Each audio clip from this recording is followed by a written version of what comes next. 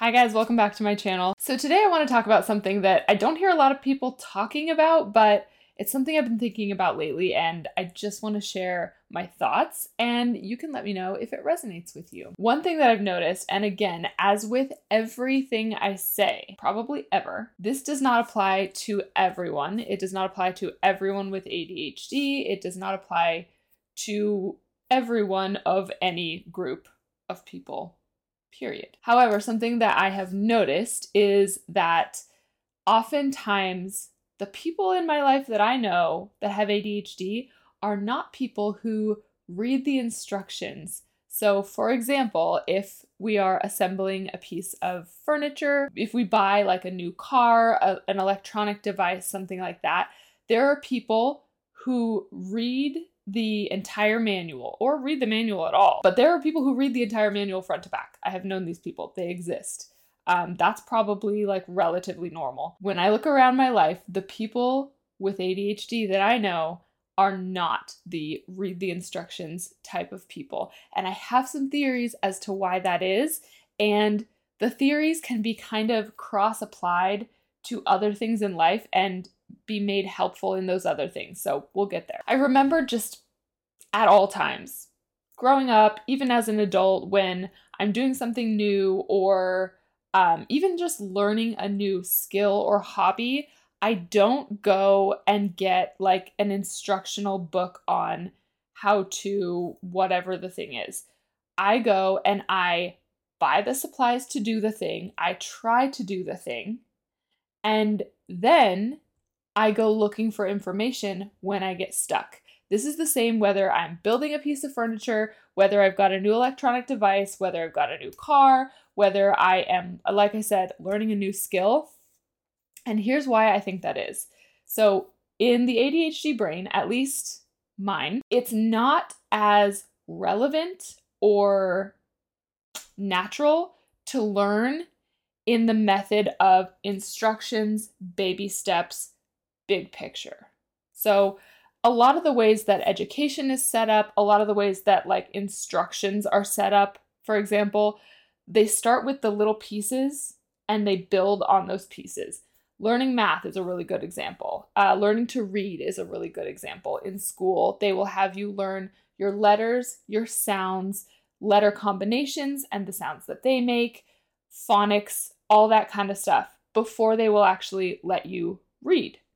And for people with ADHD, sometimes that does not work, and it can appear as though those people are slower learners or not as good at something like reading, which is very likely not true at all. It's just that sometimes we learn in a different way. I think that what happens is that I can have all the information thrown at me. I can even have it broken down into nice little bite-sized pieces that build on each other from the smallest, most relatable particle of the concept to the big picture destination of actually learning the thing.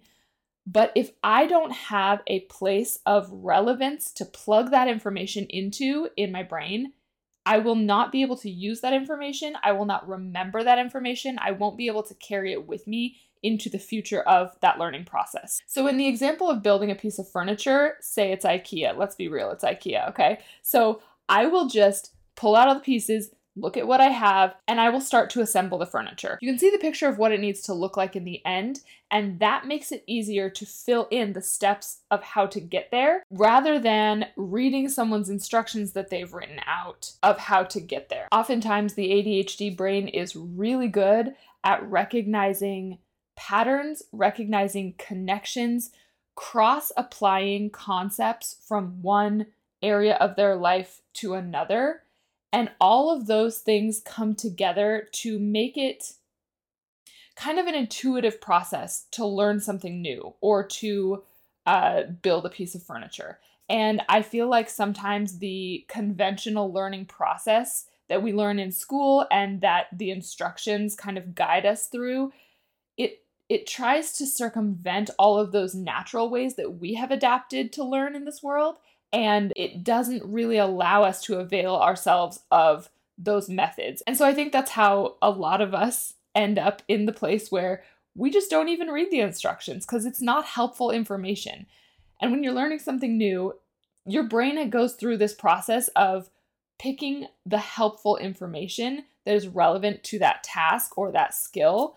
And something that I've noticed is that the instructions or the steps that someone else has laid out are quite often not helpful information. Examples of helpful information are often mistakes made in the process of learning or of building or of completing a task, and also getting kind of knee deep in the task and realizing, oh, here I have a question.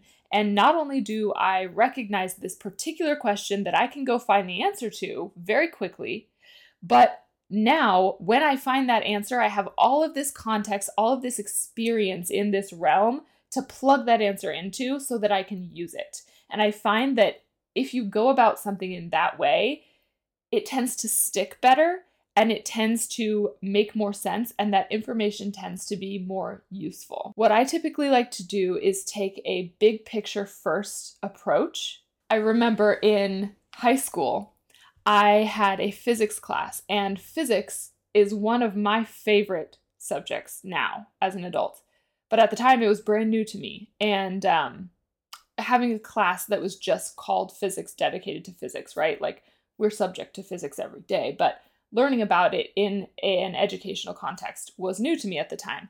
And I remember because physics can be really complex, and it was just like basic, the first physics class you would ever take, there were two options for different tracks that you could choose within that class. And I think that those options were designed to help people be successful if they learn in a different way. So in the beginning of the class, you could elect if you wanted to go the conceptual route.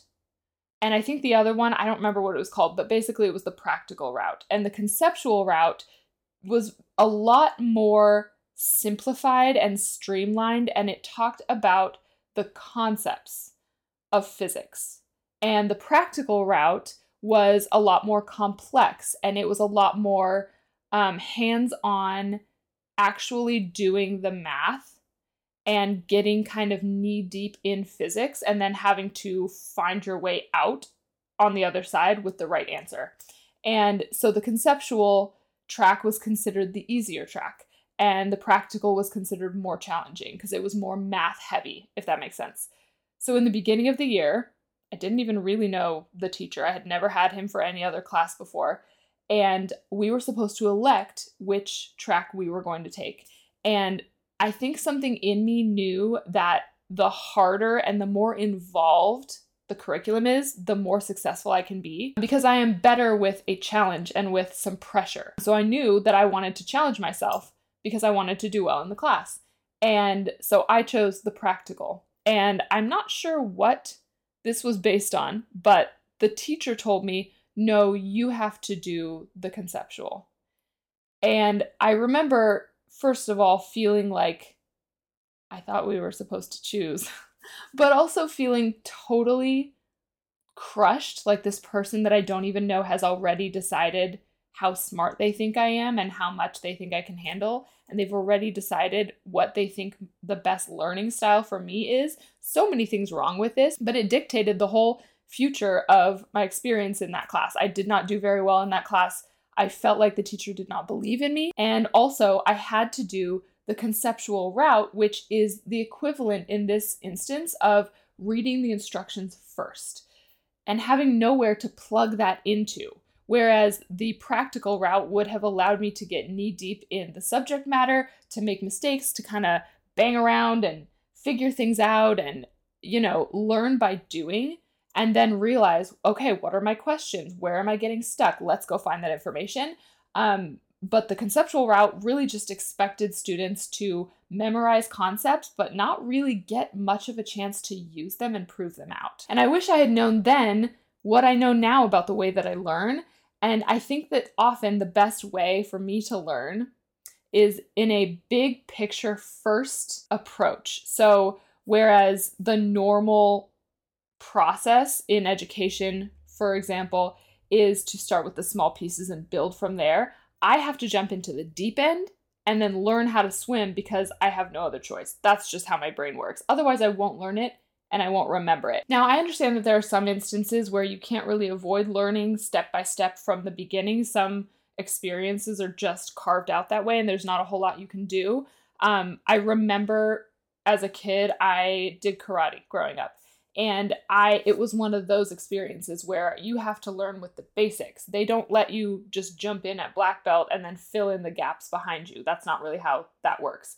And so I did have to do step by step, start with the really simple things, the really small things.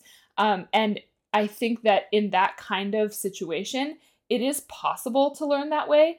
But I do notice, at least for me, that it takes longer for me to learn that way. And I need more like hand holding, if you will. Like I need more input from other people, like telling me, no, that's wrong. Yes, that's right. And just, yeah, kind of hand holding. Whereas if I'm going to learn something independently, or like, for example, at the high school level where you are a little bit more independent, in the case of my physics class, I do need to be able to learn it in my way in order to be successful and in order to take that information with me into the future. So now the question is, how can we use this knowledge if this applies to you as well?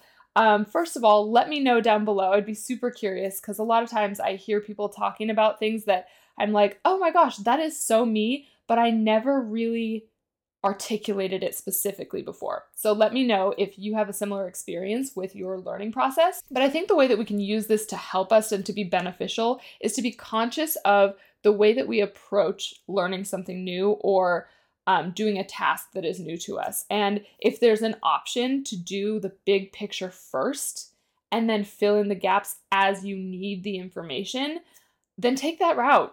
Do that option. It's going to feel so good. It's going to feel like, one, you own that experience and that education and that learning that you gain through that process. And also it's going to feel so much more like an accomplishment when you succeed in the end, when you build the thing, when you learn the skill. And that's so rewarding and encourages you to go and do it again with another thing and gives you that confidence that people with neurotypical brains might get from the sort of conventional learning process, and we just might not be getting that. I do think that people who don't learn in this way, who can learn in kind of the conventional way, are sometimes a little disturbed by this particular method.